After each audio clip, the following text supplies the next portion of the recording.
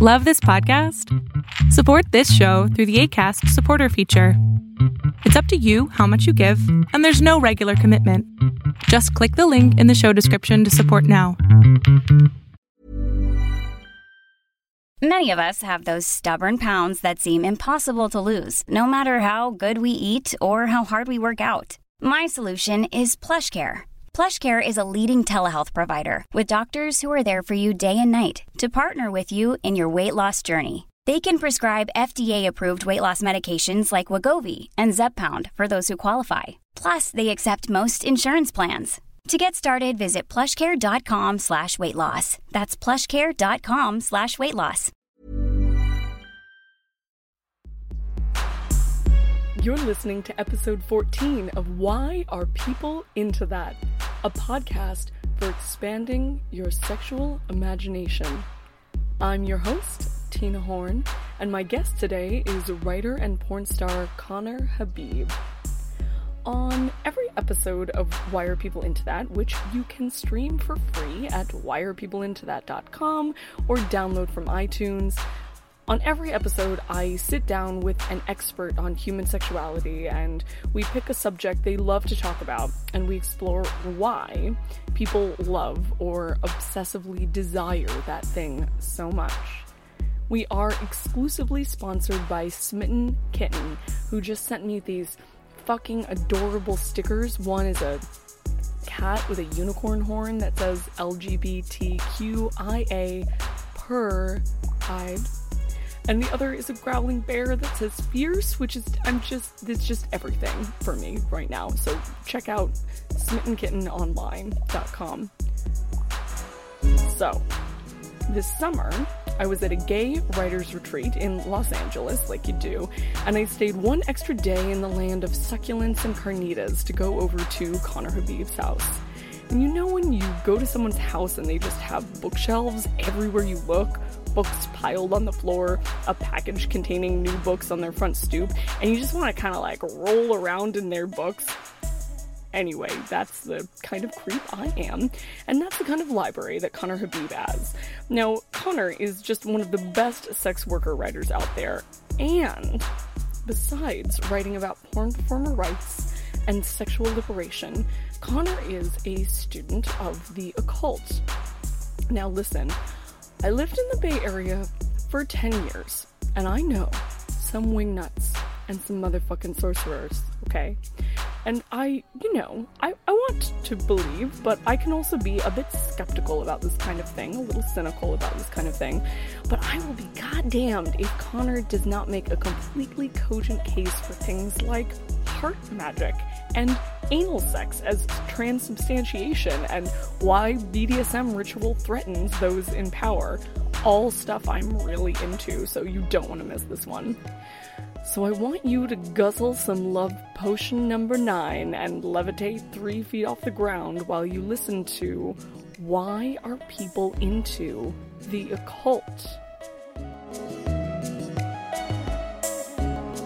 Right, Connor Habib, here we are on your couch in sunny, beautiful Los Angeles. Hi. Hi, how are you? I'm great. Yeah. Cool. I'm a little spaced out. I just came back from a gay writers retreat, but I started thinking about it a couple of days ago. If there's anybody that I could have a soft landing with from that experience, it would definitely be you. All right, awesome. I mean, truth be told, I mostly stayed in LA one extra day so that I could podcast with you. No way. Yeah. Really? Well, I'm gonna go karaoke tonight. It's really about the karaoke. It was you were a happy part of that. Awesome. But I'm so happy that you're on the podcast. I know you as an amazing gay porn star and also as an incredible writer. I love people who have both of those worlds. That's my jam. And you've written a lot of really important articles, and I think you have a really great social media presence as well. And you have a book coming out later this year or next year? Next year. The book is called, it was just re-entitled, The Sex Book, Myths, Positions, Taboos, and Possibilities, and being released by Disinformation Books. And that'll be out next year. It's sort of a tour through the history, politics, science, economics, et cetera, of sex, and where we sort of got things wrong to land on the attitudes towards sex we have in Western culture today, and maybe how we can do things a little better.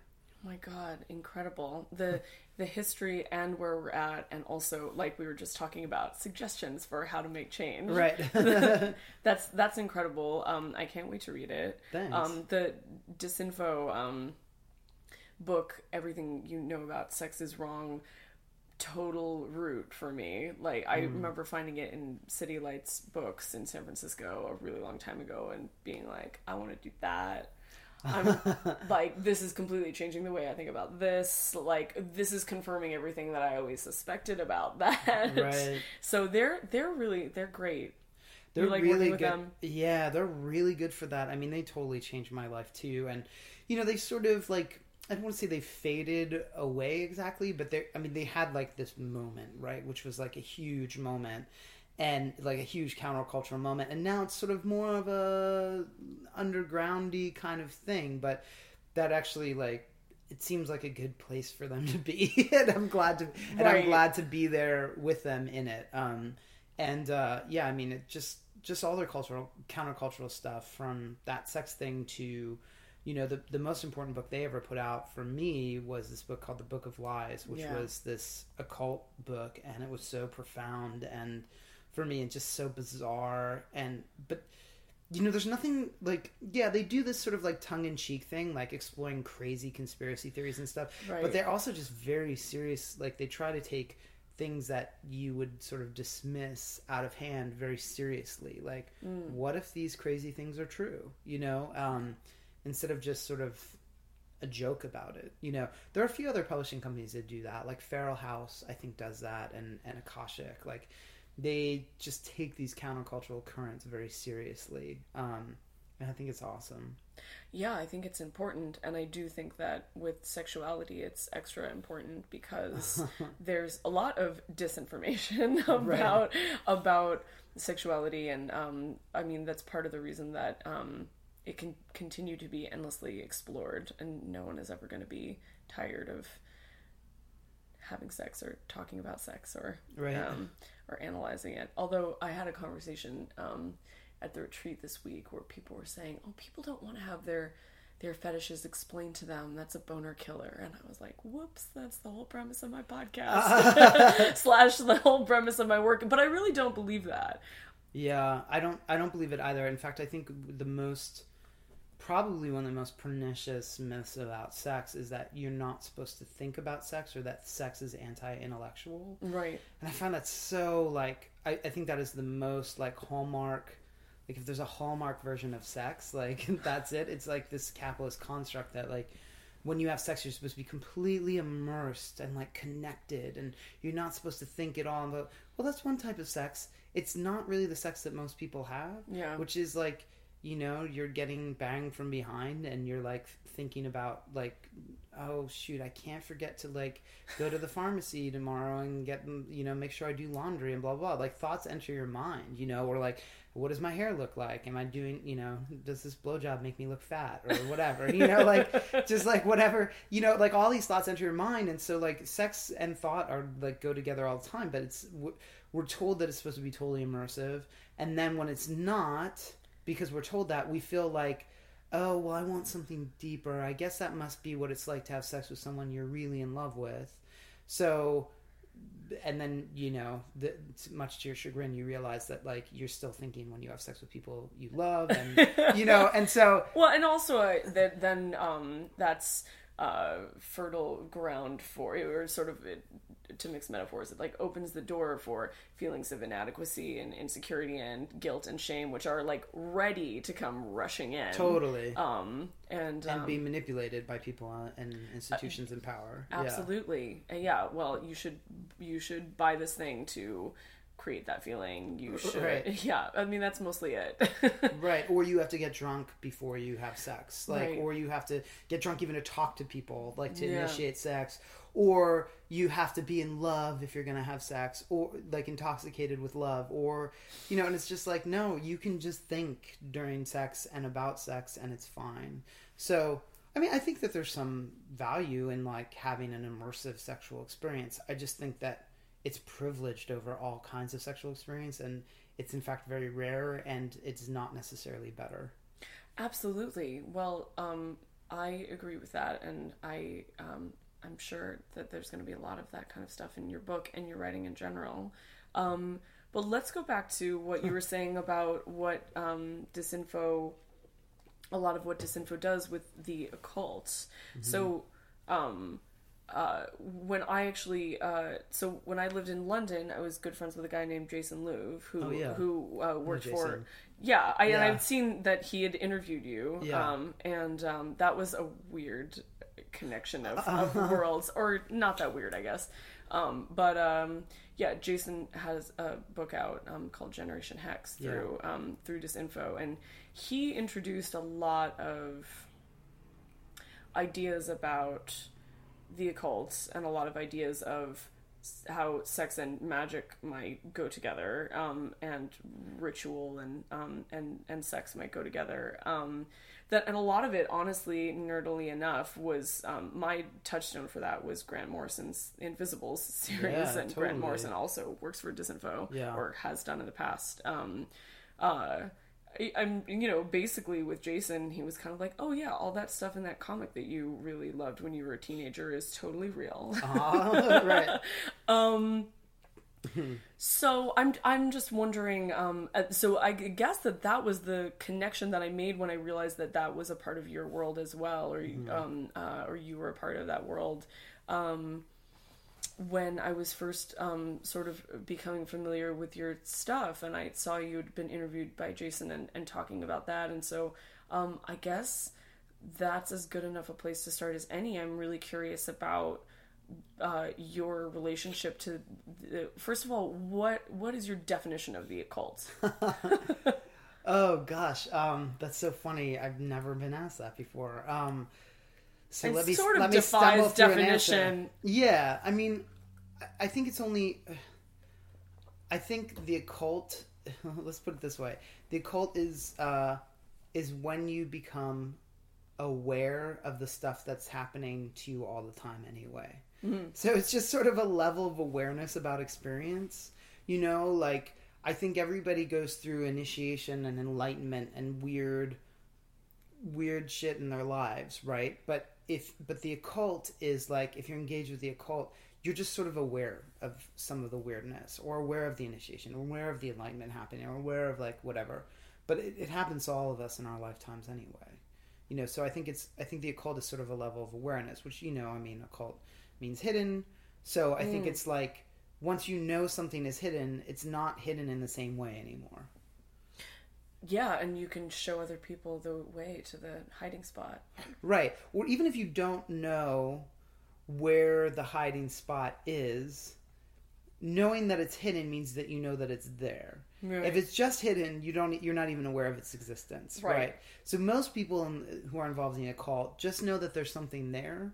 And then once you get through a certain amount of practice, you might be able to start identifying these something more tangible, something you can, or intangible as it were, like something that you can start talking about it in a more aware way, Yeah. But the first step really is just knowing that things are not as they seem always, Yeah, what an exciting idea. And how did that first become a part of your life?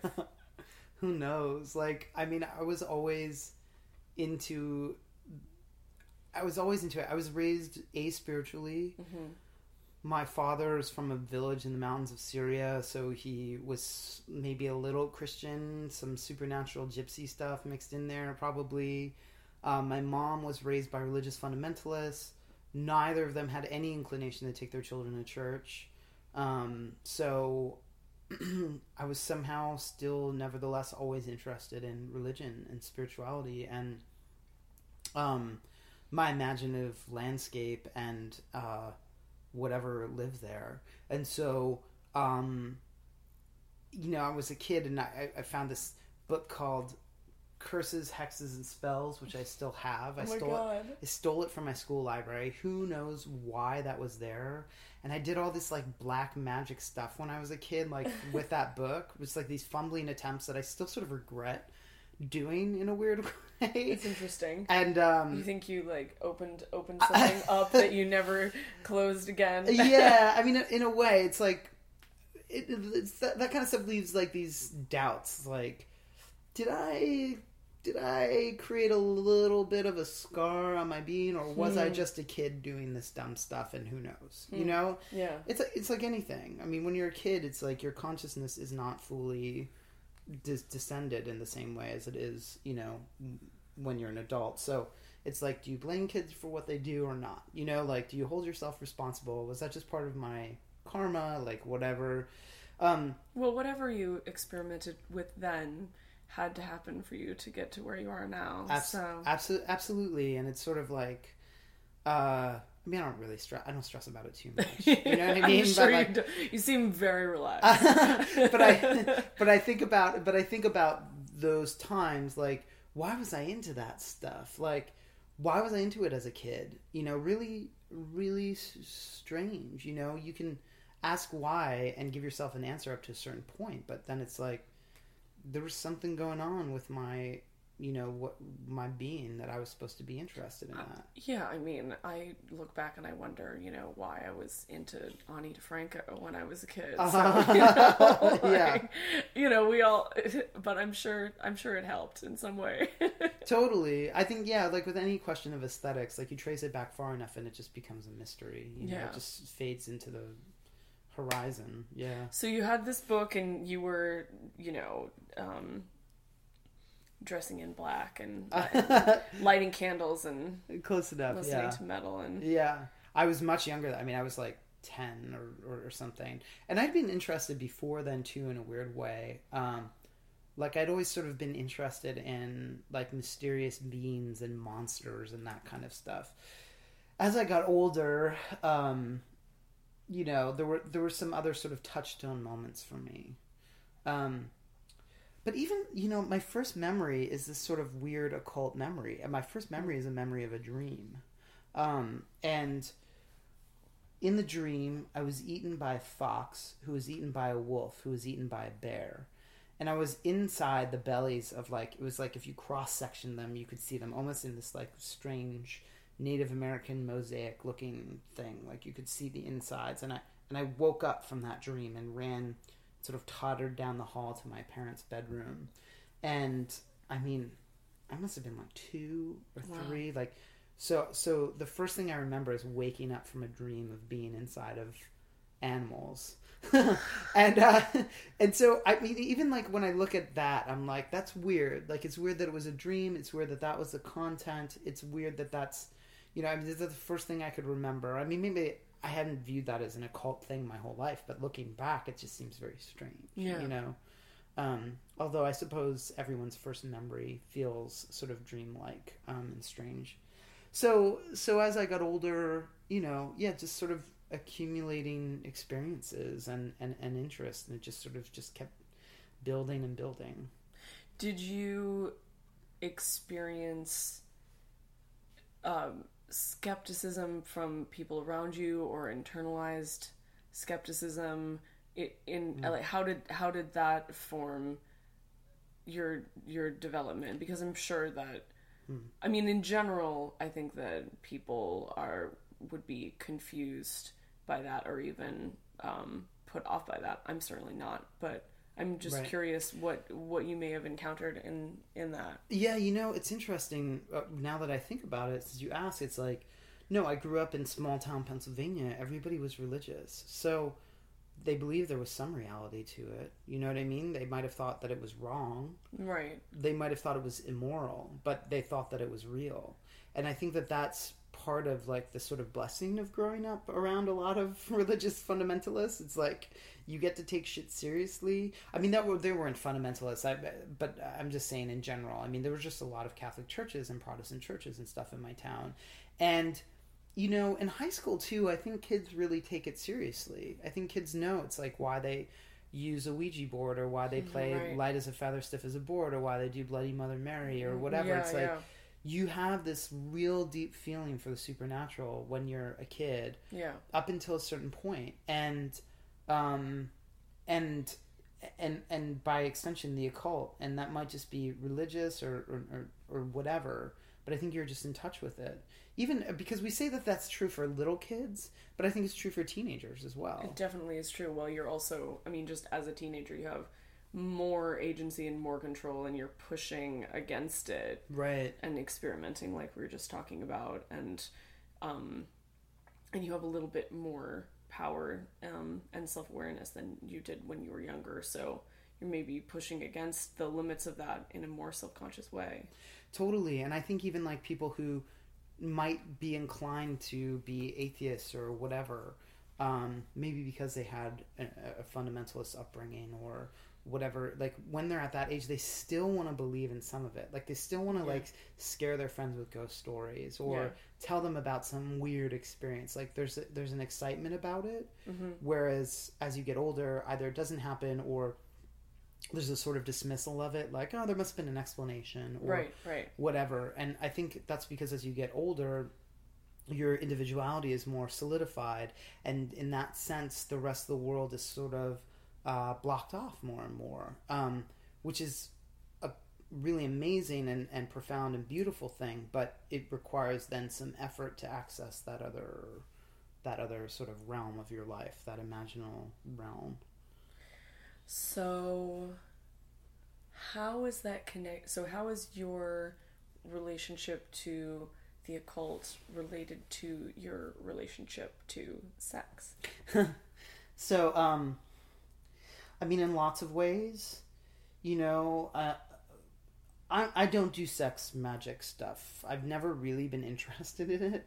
Oddly, like, it would seem like a no-brainer for me, but I've just never...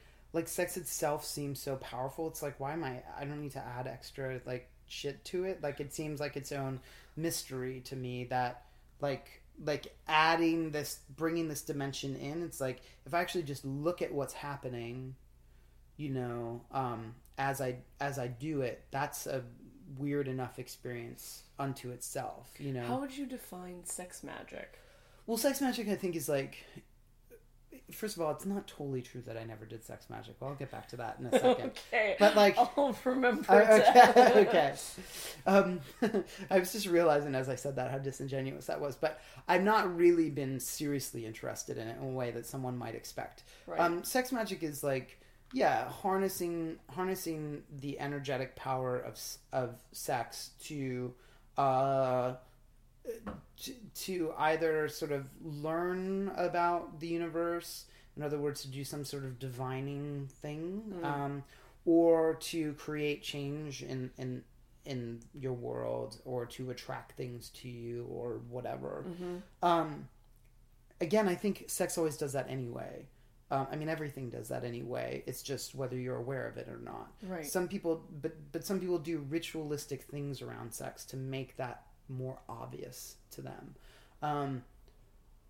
I have done sex magic in the sense that, like you, Grant Morrison was a really important sort of magical figure for me. Mm-hmm. And so I would do these sigils, like, where he would advise creating this magical symbol and empowering it with this sort of strange mental space of an orgasm. Right. Interestingly enough, the first sigil I ever did, knowing that that's what it was called. I'd done some things when I was a kid, like some rituals that were kind of similar, just sort of fumbling through on my own. But when I sort of learned about it, I saw Grant Morrison do this demonstration on Disinfo, you know, conference or whatever. I think I've seen that. Right? Yeah. So I did it that day, and my sigil was to meet Grant Morrison. and then I did like a month later, like, and suddenly I was at this Decision conference in New York State, and it was me and it wasn't a lot of other people. It was like 20 or 30 people just hanging out with Grant Morrison and Doug Rushkoff and Richard Metzger and Howard Bloom and Paul Lawfully for the weekend. Wow, I'd like to be a fly on the wall for that experience. It was profound. I mean, it was absolutely profound. And I, forged some friendships, not with Grant, but with Doug and Richard, because of that. And that was a long time. That was 2002 or something like that. I can't remember the exact year. So that was the first sigil I ever did, and then I met him. So I was like, wow, well, that's confirmation. Because I was like, how am I ever possibly going to meet this dude from Scotland? And then suddenly I saw an ad for him speaking in New York State when I lived, in New England. So it was pretty awesome. And I just want to sort of describe a little bit for our listeners who may not be familiar with what the concept of a sigil is, that and I definitely also learned it from Jason Louv and then who sort of directed me to Grant Morrison's presentations, and I actually think there's a chapter on it in that in everything. Generation. Oh yeah, but also in Everything You Know About Sex Is Wrong. I'm pretty sure that that Grant sort of lays out how to do it. So basically, if you have an intention, I want to meet Grant Morrison, and long story short, you make a sort of obscure symbol, you construct a symbol out of the language, and then during masturbation, during sex, during the moment of orgasm, you concentrate on the image that you've made, and that's the sigil, and it is supposed to cast the spell out into the world, using the consciousness of orgasm and the power of orgasm, and you can spin around until you're dizzy. You don't have to have an orgasm, but if that's one of the options, it sort of seems like that would be the one to do. Totally. But it can be any kind of meditative state, is my understanding. And I definitely first heard about that when The Invisibles was coming out, and Grant Morrison was really sick, and he asked all of his fans to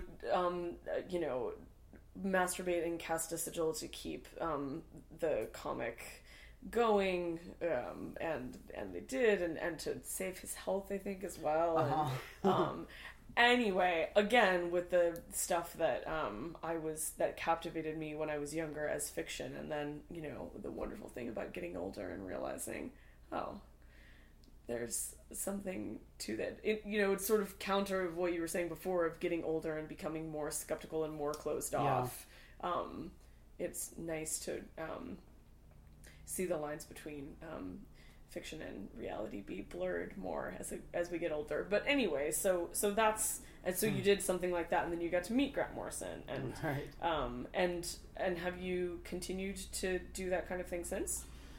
No, I don't really do magic in that sense anymore. I mostly, if I do magic, it's sort of heart magic in the sense of something that, so the most important spiritual thinker to me is this guy Rudolf Steiner, and we can talk about him if you'd like. Yeah. But his message, it's sort of a maxim, right? Which I think a lot of occultists forget or don't know about or don't think about. I certainly didn't, so I'm not blaming anybody for not. But he said, for every step in occult knowledge we gain, we must take 3 to improve our personalities.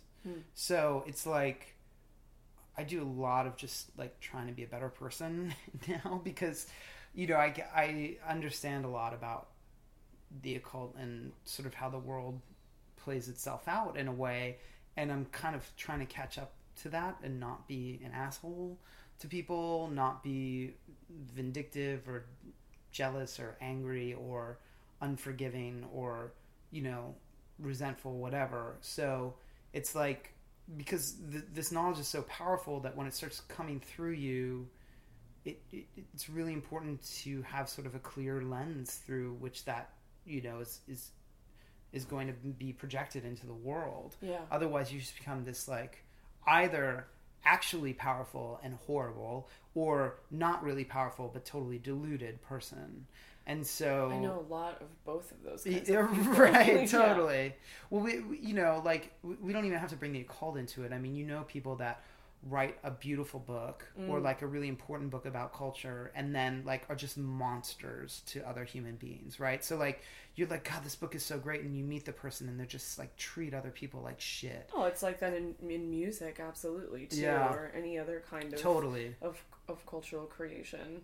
Yeah, and it just doesn't do what it's supposed to do if it comes through, you know, a dirty, but you know what I mean, lens. So you were talking about heart magic and the importance of being a good person. I mean, it's in some ways it can be easier said than done, right? Yeah, totally. I mean, I think the task of people that are engaged in the occult, and I know people will disagree with this, but it's fine. That's good. I'm happy to have them disagree. I love disagreement. Is become a better, a kinder, more compassionate person. That's it, really. That's the bottom line. But if you want to do other occult stuff while you're at it, become a better, kinder, more compassionate, more loving person, while at the same time doing your occult work. Divorcing the two, thinking that they're somehow separate, I just think does no good for anybody. I mean, after all, why do you even want to be involved in the occult? Like, you know, I mean, some people will say, well, I want power, or I want to know the truth, or, you know, whatever. I want to save. I want to stop like environmental degradation, like some cultists are, you know, and neo-pagans and stuff are into that sort of thing. But it's like, yeah, but it really is about the human being. But I mean, it also, I mean, I'm just really trying to think about this objectively in terms of what attracts people to it. It's also sexy. Huh. I mean, I think why is it sexy? It's sexy because it's mysterious. It's sexy because it seems dark. Some people are attracted to darkness. Mm-hmm. It obviously does not have to be dark. But I feel like there are a lot of, in America anyway, a lot of cultural associations with a sort of like a dark aesthetic. Mm-hmm. It seems like it has a lot of potential for power, and I love your description of the ultimate importance of it being to be a better person. But I feel like there are a lot of sort of, when I think of the archetype of an occultist, I sort of actually think of somebody who's like a little bit more like an aloof rock star, kind of like Byronic kind of persona. But maybe I just don't know enough white wizards. well, Grant Morrison's a great example. I mean, it's like when he talks about his sort of like near-death experience that you had mentioned before, when he was sick, he had a vision of Jesus Christ, right? Who said like, you can live, but you got to be good, you know? Yeah. And I need to refine that. It's not be good, it's do good. Because be good is ego. Do good, not that there's anything wrong with the ego, like I actually think the ego is great, but do good is about something else than be good. So like, so he has this vision of Jesus Christ saying like, do good, you know, and he's like, okay. Yeah. And so he goes and he does all this, like he's trying to figure it out. I mean, David Lynch is another example of someone who's a white magician, in the sense that he does the most incredibly dark, and in some aspects the best portrayal of evil of any person ever. That's absolutely true. Right? But he creates this like schools, you know, like for kids to learn meditation and become calmer, more peaceful, all that kind of stuff. So it's like, so you can still have that sexy, chaotic, crazy part, but while you're doing good. I mean, it's like those are a great example. I mean, I think maybe she's fallen out of fashion a little bit, but Marina Abramovich is another great example of someone, I mean, these people who are involved in the occult but doing these powerful, well-known artistic things, I mean, a lot of those people are what you would easily call white magician, and they're having profound effects on culture. Well, I've read a little bit of David Lynch's work on transcendental meditation. What is the name of his book? It's like a coffee table book. Oh, it's like something about fish. Yeah, I forget. Something about it. Yeah, I can't remember either. It was my like back of the toilet book for years because it's perfect. You like open it up and you read this little vignette. Anyway, I hate that we don't remember. I hate when people don't remember the titles of books and they mention them because I'm like, God, if I were the author of that book, I'd be so bummed right now. You know what, though? It's David Lynch. It's David Lynch, so if you Google David Lynch meditation book, he's totally doing fine. But the thing that I found really fascinating about what he said in that book, I've always loved David Lynch movies, and I've always been very aware that there is something completely unique to his movies that it's so rich with symbolism, and at the same time, it defies deconstruction. Mm-hmm. There's never one meaning to an ear in the grass or a red room or anything like that. It has this like very particular obscurity to it, and reading him talking about meditation and talking about how meditation makes it so that he's just in touch with his instincts, so when he's creating, he just knows. He knows that something needs to be a certain way in order to tell the story that he wants to tell, and the proof is in the pudding, because the things that he makes are completely difficult to understand and yet completely engaging at the same time. Right. That's like when you say that, just reminds me like they're alive. I mean, I think it's just that's the quality of it. It's wild because it's living. Like, just like a person is unpredictable and layered and he's created something that feels like it as if it has its own life, and indeed it does. You know? And so much stuff about sexuality in those movies as well. Totally. Okay, so going back to so you were talking about heart magic, and you were talking about Rudolf Steiner. Mm-hmm. Talk about that person. Okay. I'm not familiar with their work at all. Okay, well I have just shelves and shelves of his stuff over there. So Rudolf Steiner is a late 19th, early 20th century scientist, mystic, philosopher. He is responsible for creating biodynamic farming, Waldorf schools, community shared agriculture, a new form of beekeeping, architecture, a new font, a new system of medicine, he's just one of these people, very much like Leonardo da Vinci, much like Goethe, much like there are just a lot of these people. Newton, so on and so forth.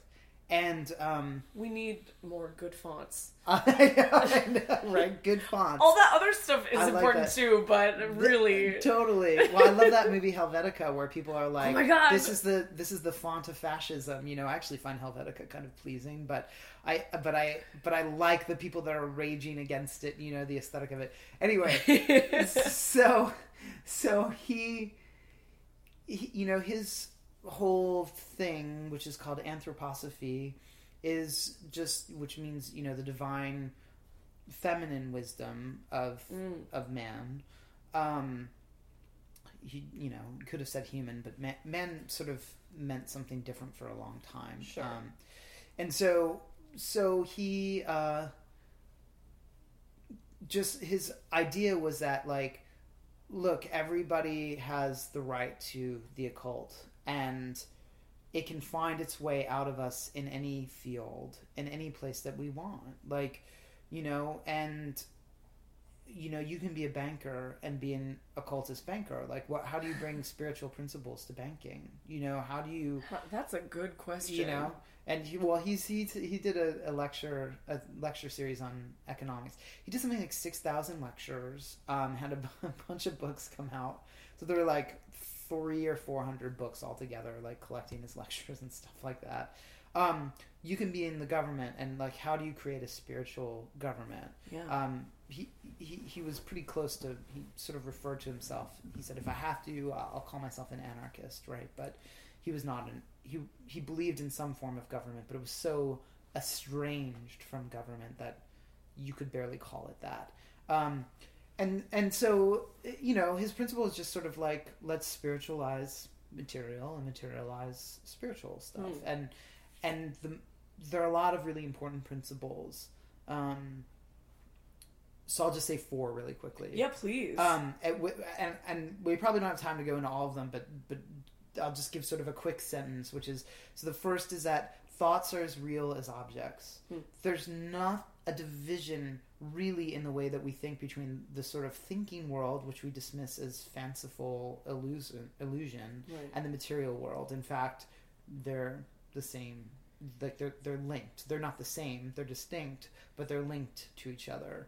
And the thoughts are as real. We need to take them as seriously as we do objects, and we need to create a worldview that regards thinking as part of the world, not just some sort of separate, illusory dream aspect of the real, in quotes, material world. The second is that consciousness has evolved over time, meaning that the structure of consciousness has changed over time. So if you look at people who were in ancient Rome, the way they saw and experienced things was totally different than the way we experience things now. There's some overlap. But to believe that they just saw things that we did, yet they had different thoughts about them, is not correct. In fact, their entire system of perception, thinking, all that sort of stuff is different. And that's changed over time, and it's changed over time in different ways for different kinds of cultures. Which maybe means that the texts created during that time prescribing behavior might be a little outdated. Totally.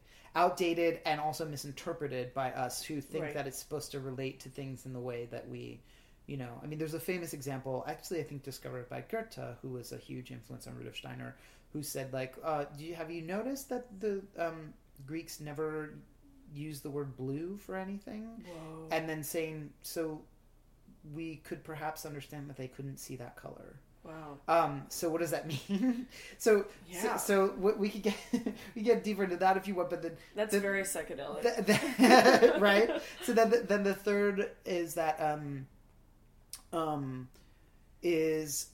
there is a spiritual landscape populated by spiritual beings. It's not just you know, whimsy. Like, there's a real spiritual landscape populated by spiritual beings. And then the fourth is just freedom and compassion. Everybody deserves freedom. Everybody deserves compassion. And those are my 4 breakdowns. That's not like some official anthroposophical. That's how I break it down into 4 points. I think those are the 4 tenets of this system of being alive and thinking. So is that, not have a one-track mind, but are those principles, which, yeah, you're right, we could fucking talk about that for the rest of our lives and all day, but are they connected to your sexuality or the work that you do, like your personal sexuality, but also the professional sexuality work that you do? Yes. So the easiest one to identify is the last one, which is freedom and compassion, but in a radical occult way. So the first line in my book is, if you ever want to know how someone feels about freedom, start talking about sex. And the idea is sex is so individualized. It is the most individualized thing ever.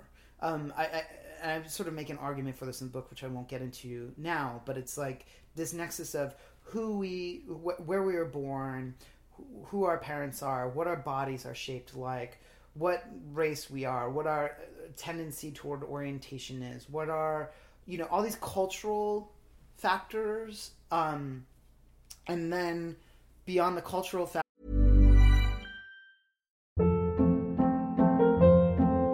Hold up. What was that? Boring. No flavor. That was as bad as those leftovers you ate all week. Keke Palmer here, and it's time to say hello to something fresh and guilt-free. Hello Fresh. Jazz up dinner with pecan-crusted chicken or garlic butter shrimp scampi. Now that's music to my mouth. Hello Fresh. Let's get this dinner party started. Discover all the delicious possibilities at hellofresh.com.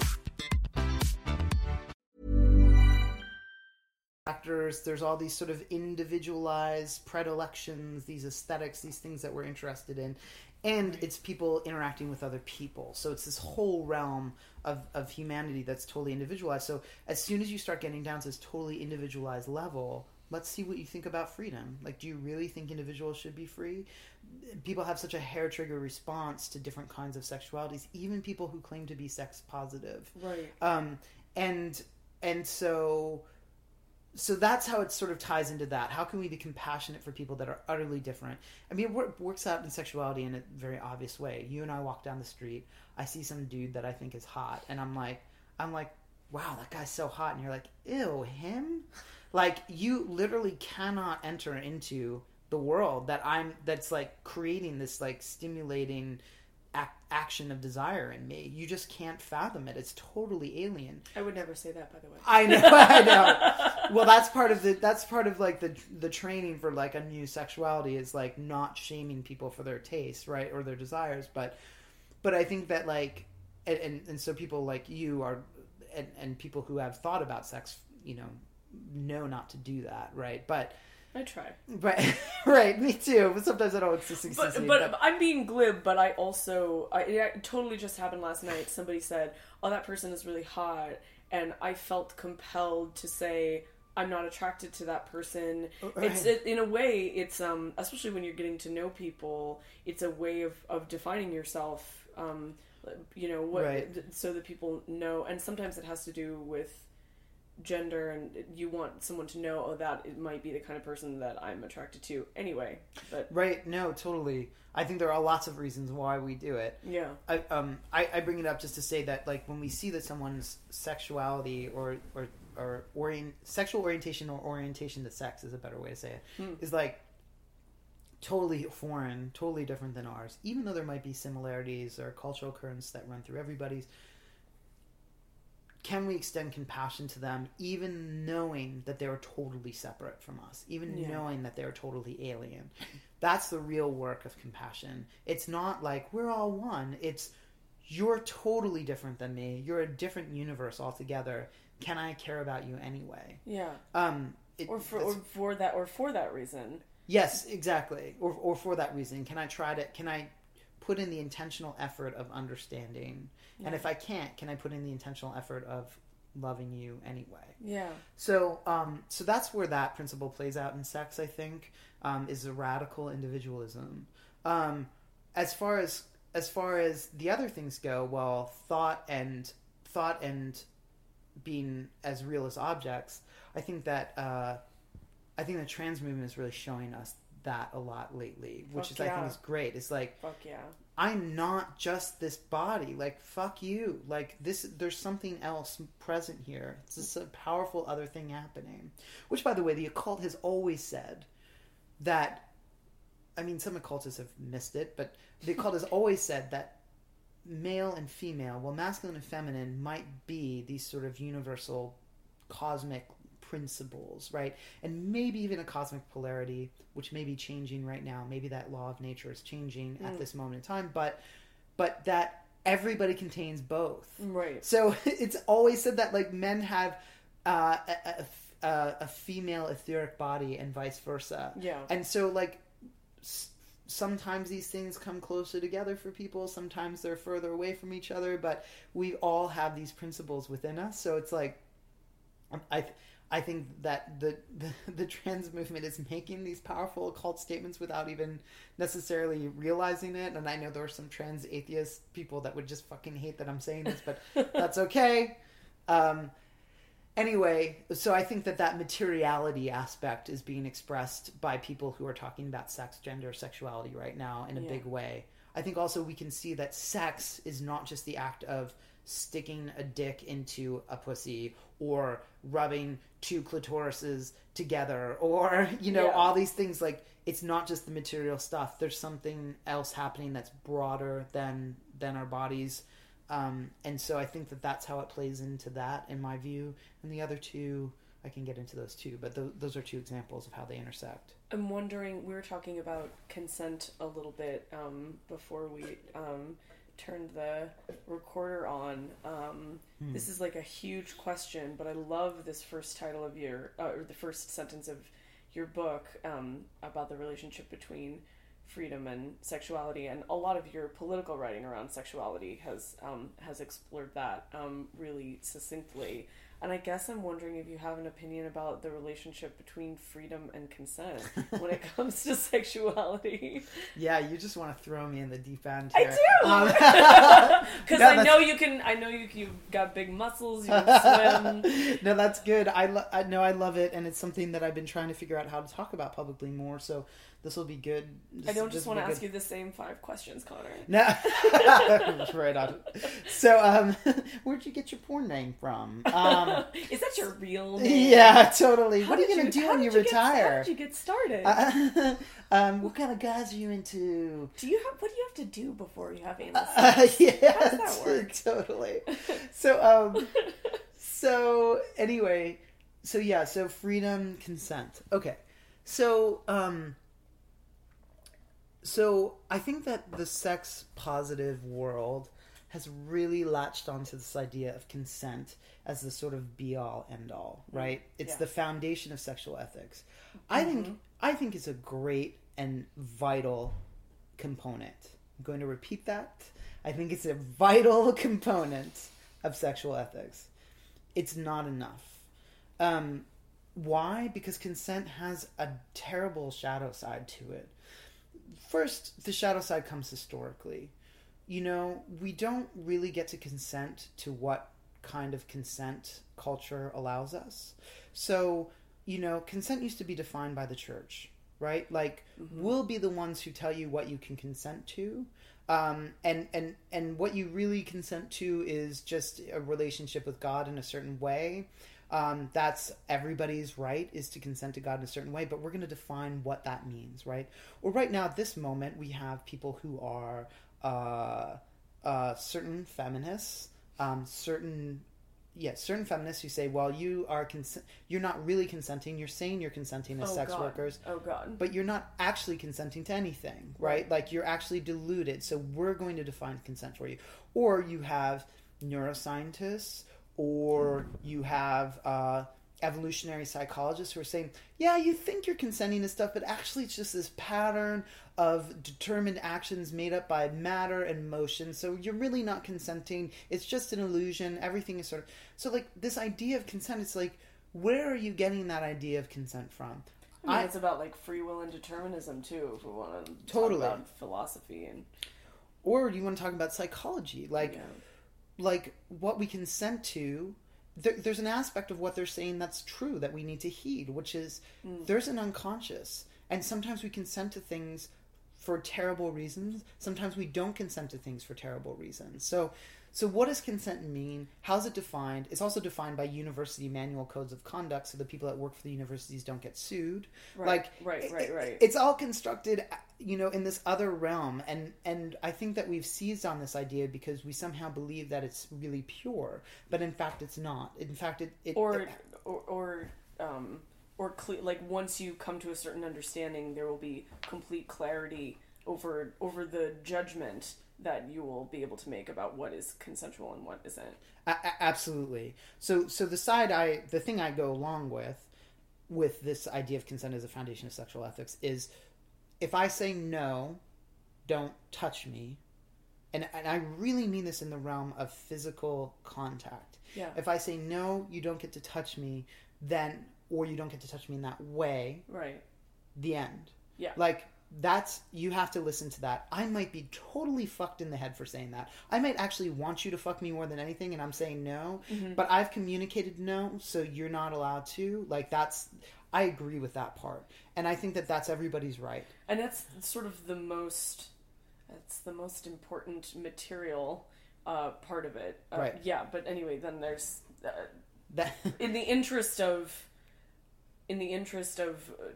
raising having these conversations about consent so that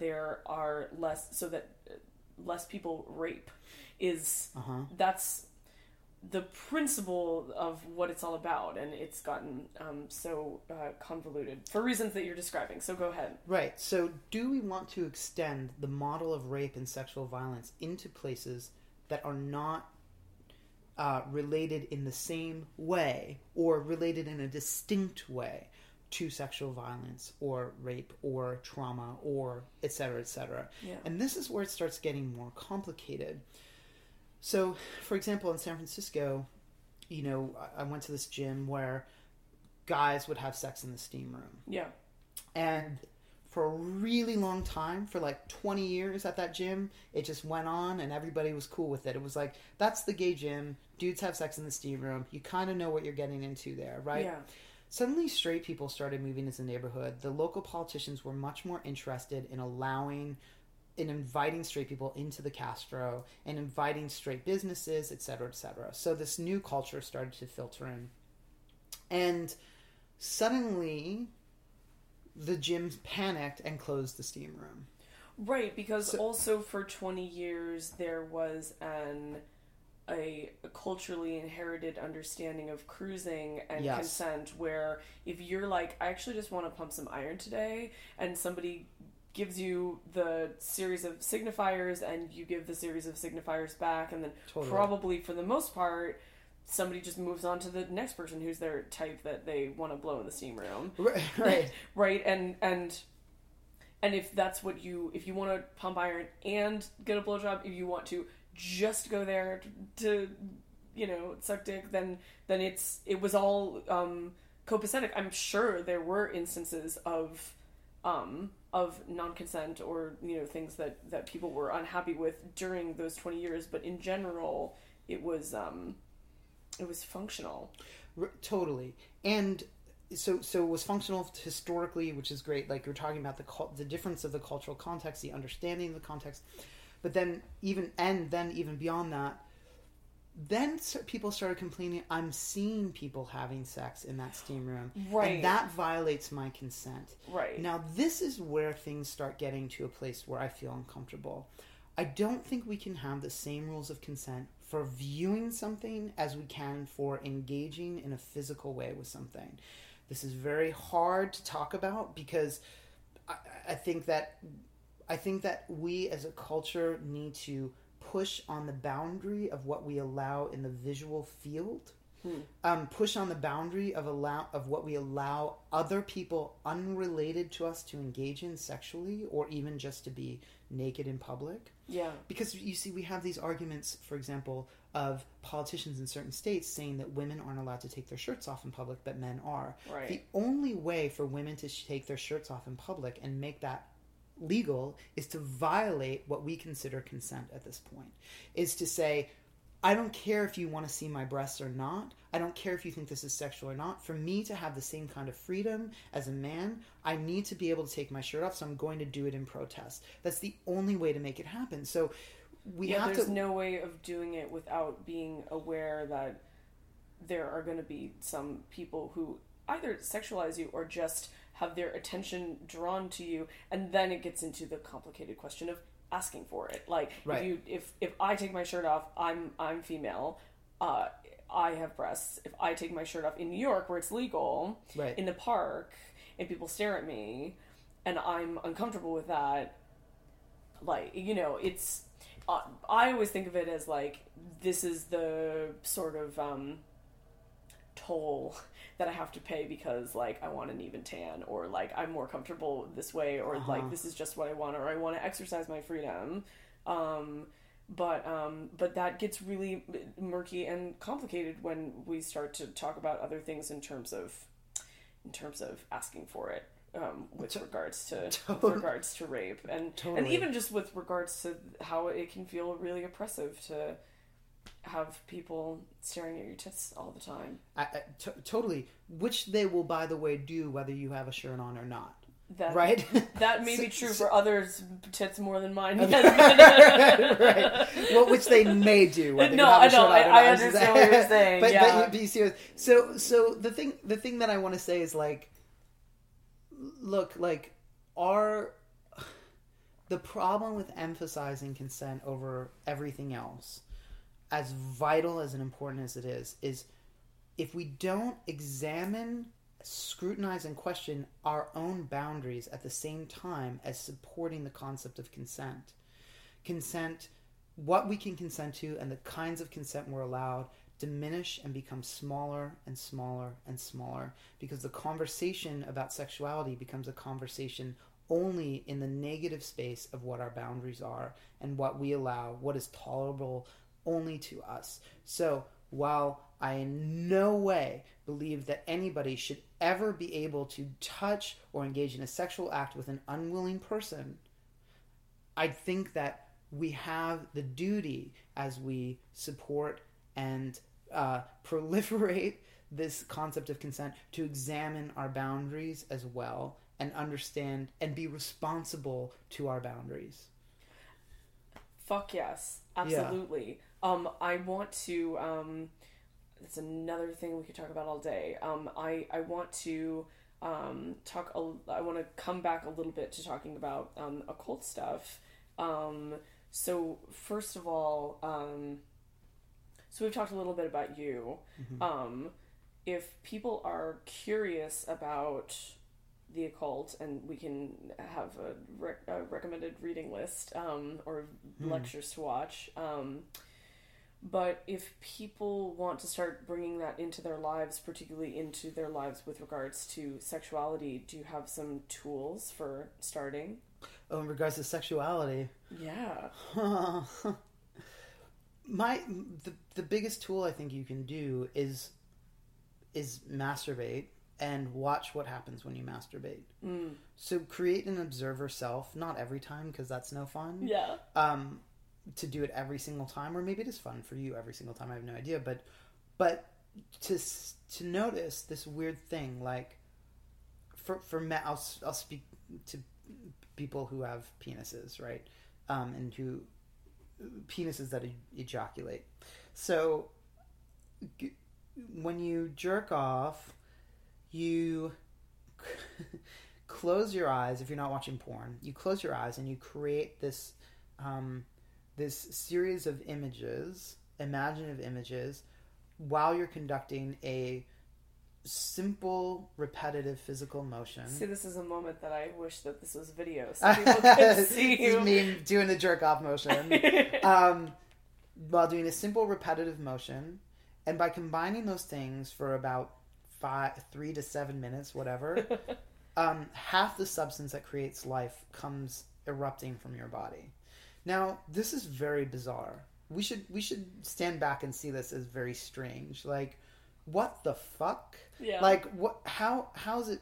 And then you notice, like, this world of bringing the imaginal world and the physical world together is very powerful and very strange. It's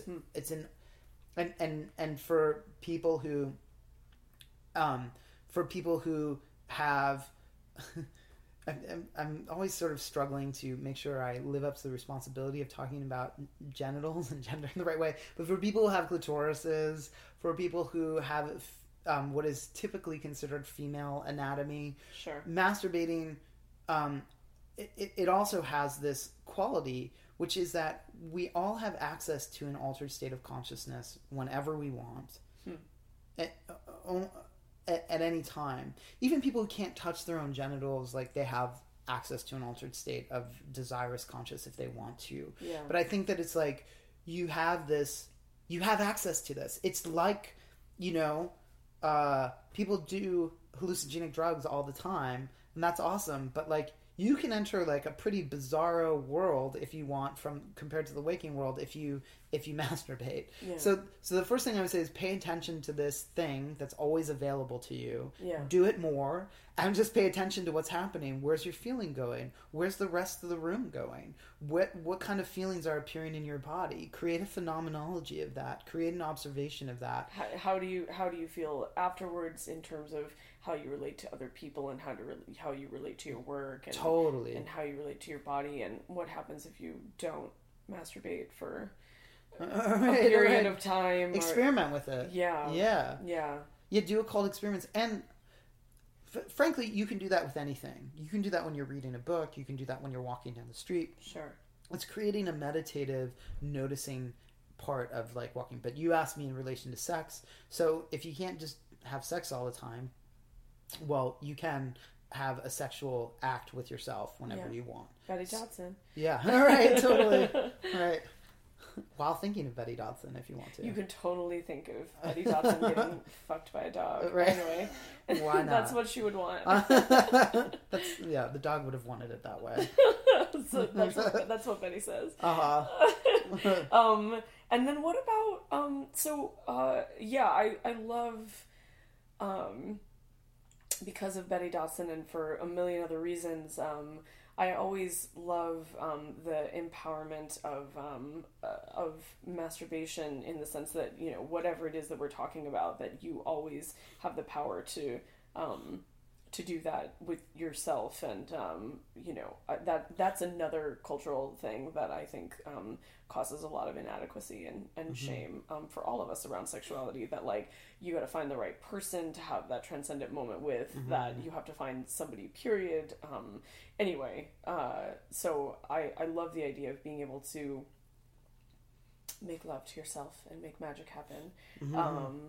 But I am curious, what are some ways that if you do have a friend that you can get naked with and experiment with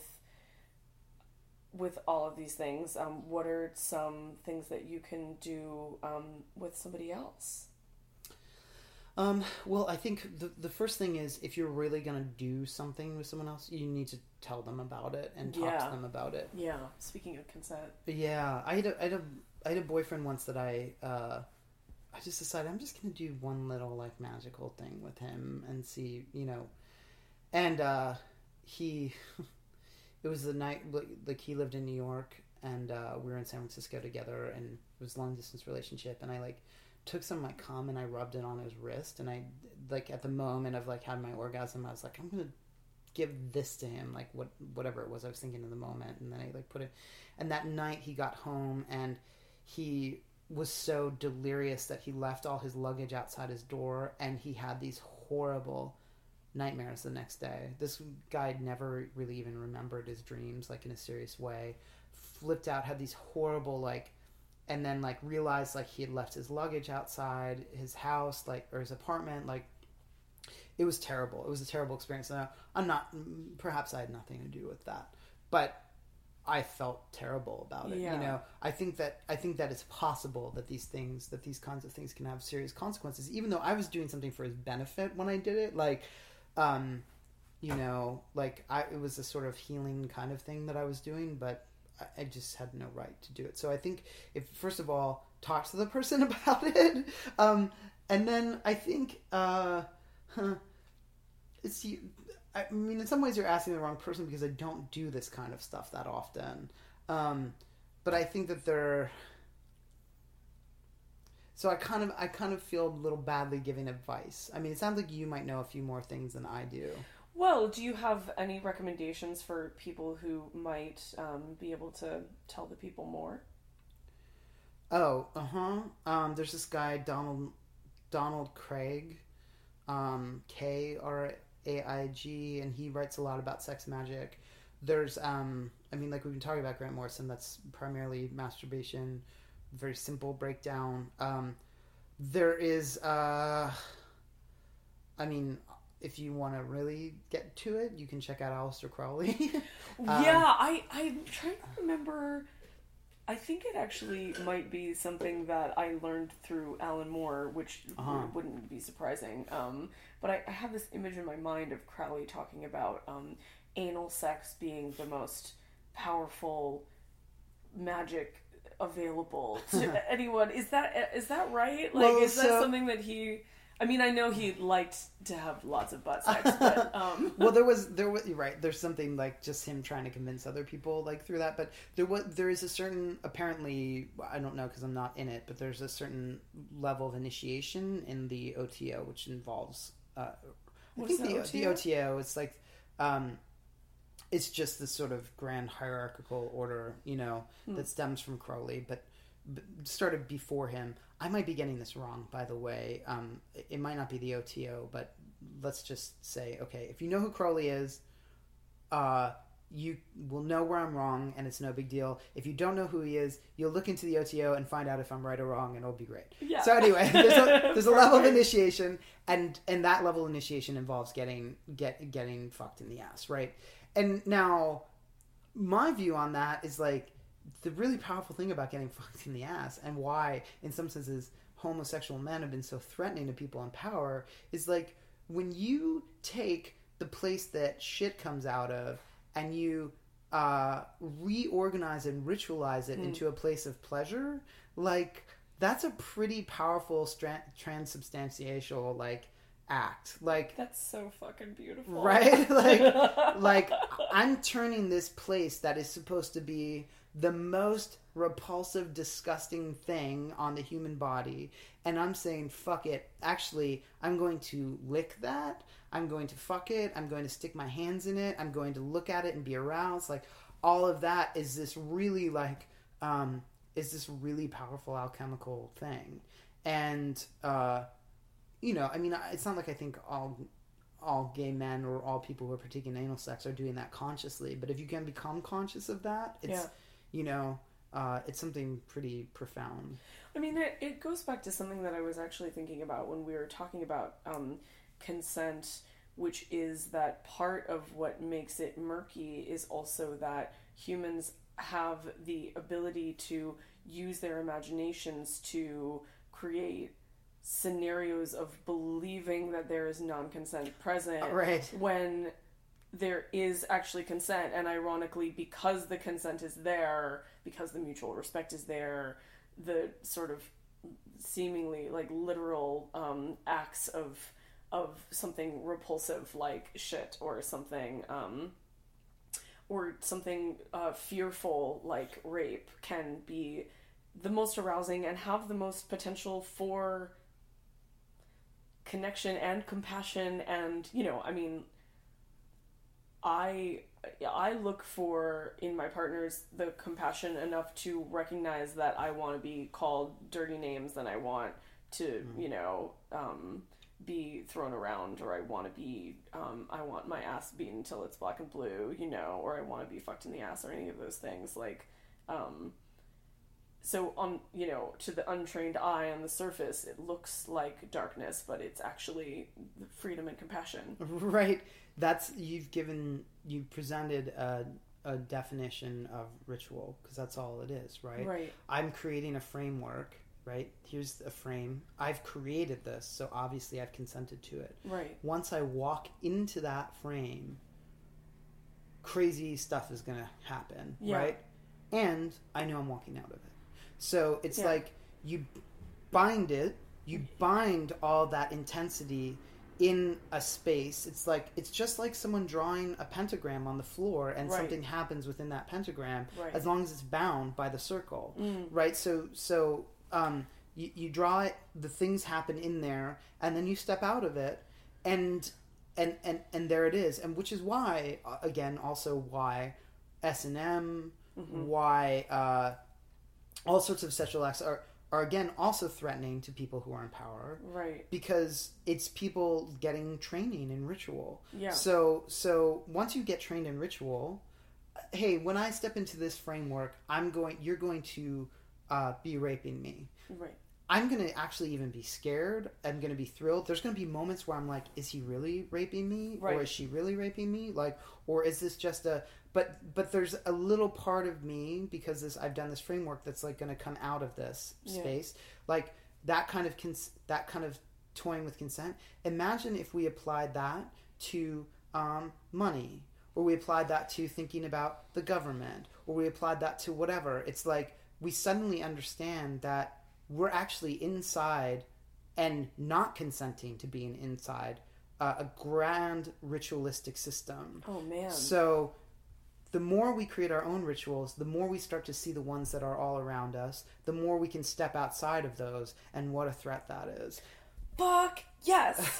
We figured it out! Yeah. Okay. I think that's a wrap. I think we can talk about other things. I know we're getting a little short on time, but I feel really enlivened by that connection. Awesome. That's fucking that's the best. Yeah. Okay. One last thing that I wanted to ask you about is, it's like 2:45 right now. Is that Okay. cool? So, yeah, that's fine. So one last thing that I wanted to ask you about is, sort of like connected to this in terms of fiction, and in terms of the ability to distinguish between fantasy and reality, or fiction and reality, and just, I don't know, I guess I'm thinking about the connection between some of the metaphors for all of these practical occult things that we see in fiction. Like, I don't know if you've watched American Horror Story, but like anything like American Horror Story, anything like that's the X-Files, like anything that's fantasy or science fiction or horror. I've always been, speaking of things that we've always been drawn to, like I've always been drawn to these supernatural allegories. I feel like the realism that's there in the metaphor is so much more compelling to me than realism is. Yeah, totally. And I have been thinking a lot lately about how I feel like porn is like that as well. And that the when people get upset, censorship, going back to your discussion of freedom, when people censor things, it's usually, really extreme imagery in fiction, or really extreme imagery in hardcore sexuality. And I guess my question is, what do you think the function of those fantasy worlds are in culture, and why we create them, and why they're so threatening to the people who are making those big circles and trying to keep us unconsensually inside of them? So what are the, you mean in porn particularly, or? Yeah, well, you're a porn performer, and I you think about porn from time to time, so specifically about porn. Well, porn's such a weird case, right? Like, porn is porn is athletic, like, I'm gonna get my body to do this thing. I'm going to be in it and not in it at the same time. I'm going to sort of arrange it in this way, right? Like, it's weirdly yogic, like, when you have to get fucked on a, like, as I have on a stationary but motorcycle. It wasn't moving, but still, it's tough. Like, when you have to get fucked on a motorcycle for like 3 hours, like you learn a bit about what you can do with your body and what you can't do with your body and what your limits are, right? It's also about creating a moment of connection while also cheating out. Totally, right. Yes, totally. And then and then like, you're acting, but you actually, at least in gay porn, you actually have an orgasm. It's. I'm not sure. Some women have orgasms when they're in porn, and some don't.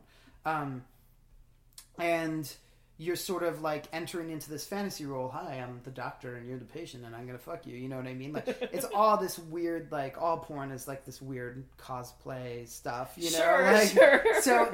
So I think it's all that stuff. Now, I'm a little unsure. Are you asking me about what the viewer, what's threatening about people viewing that? Or are you asking me what's threatening about people doing it? Well, I think that they're wrapped up together. I mean, people who object to porn generally, perpetuate stigma against the people who produce it, as well as the people who watch it, often hypocritically, right? There are many people who watch porn and then condemn the people who create that porn. Right. I guess it's just a general question about why do you think porn is something that people are so interested in censoring? Yeah, well, I think there are two sides of it, and the one side is, on the one hand, whenever people legislate against sex, including porn, it's very often not about sex itself, right? Like, I think a lot of the stuff that's happening with porn right now and porn censorship and all that, especially in the UK, is about people in power trying to control the internet in general. Right. So they use porn because they've also created a culture where people have very hair-trigger responses to anything with sexual content or sex whatsoever. So using porn as a sort of canary in the mine to be able to control other stuff, I think that's there. On the other hand, I think there's a side that sex has power in and of itself, which is threatening. So if you have people experiencing with the landscape of their desires, and it becomes so normalized that you have, like we did in ancient Rome, frescoes of people fucking painted on living room walls next to like whatever else, and it's not a big deal, and there are like mugs with penises as the handles and all that kind of stuff, and sex just sort of, and it becomes normalized. Well, then first of all, we're more cognizant of the access that we have to a certain kind of power, which are the sorts of power that we talked about before.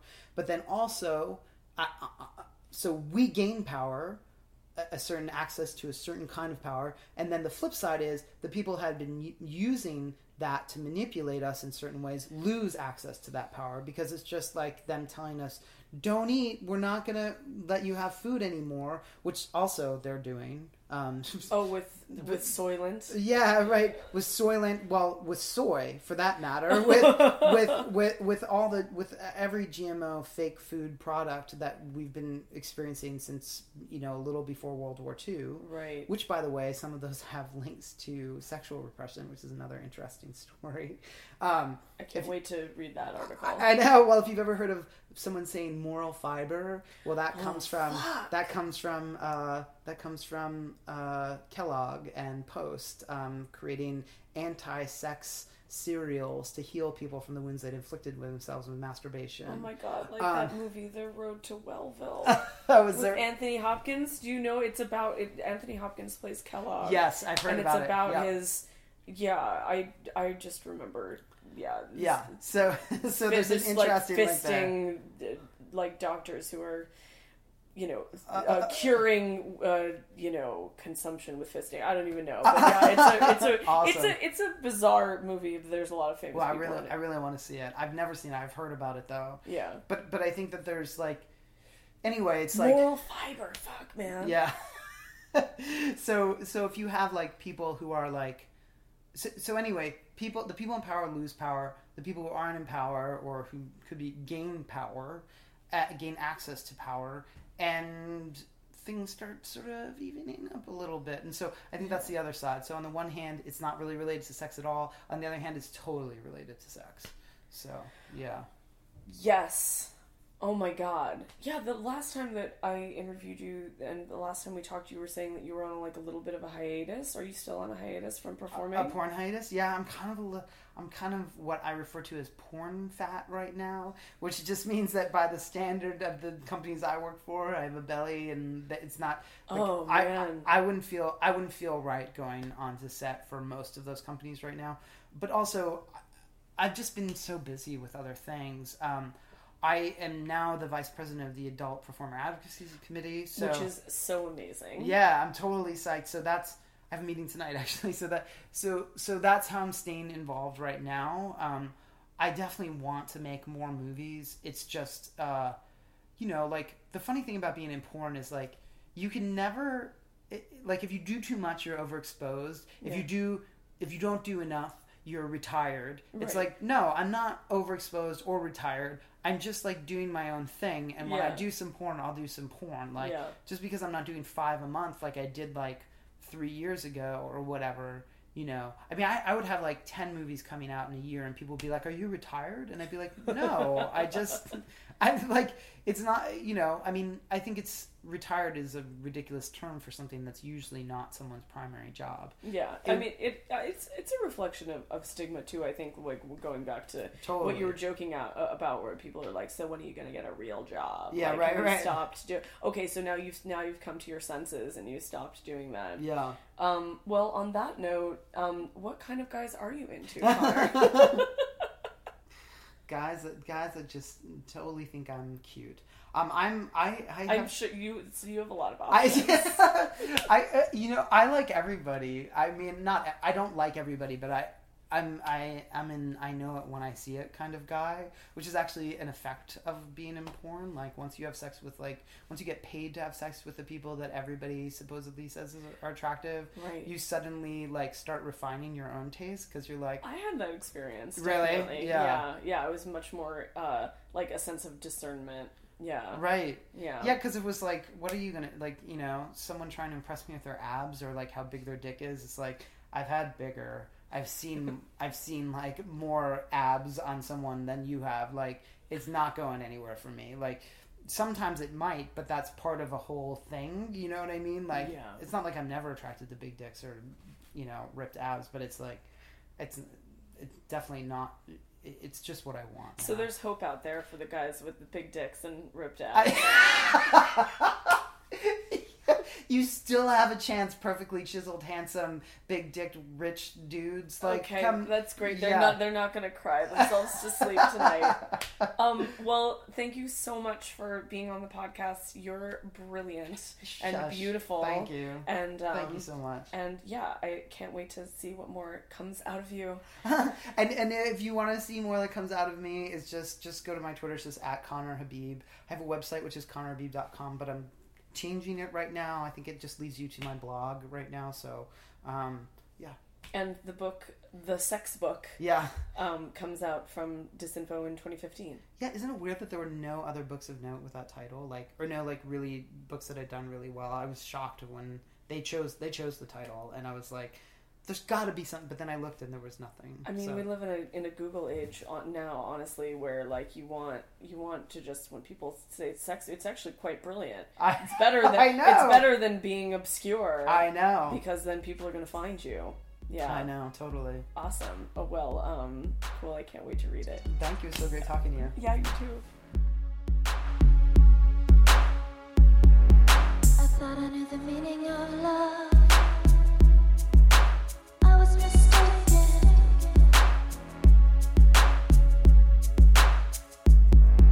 I thought I knew the meaning of love. I was mistaken.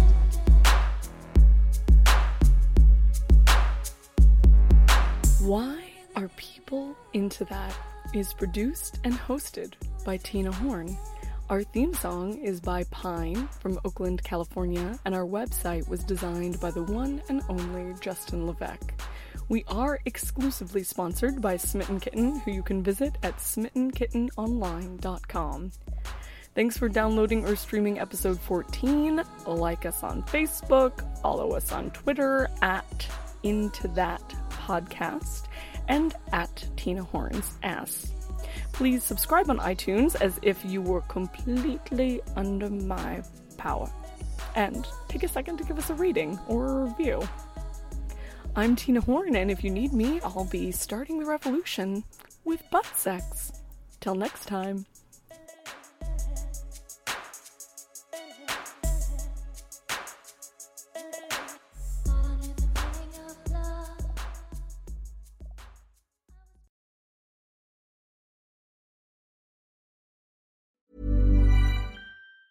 Ever catch yourself eating the same flavorless dinner 3 days in a row? Dreaming of something better? Well, HelloFresh is your guilt-free dream come true, baby. It's me, Keke Palmer. Let's wake up those taste buds with hot, juicy pecan-crusted chicken or garlic butter shrimp scampi. Hello Fresh. Stop dreaming of all the delicious possibilities and dig in at HelloFresh.com. Let's get this dinner party started.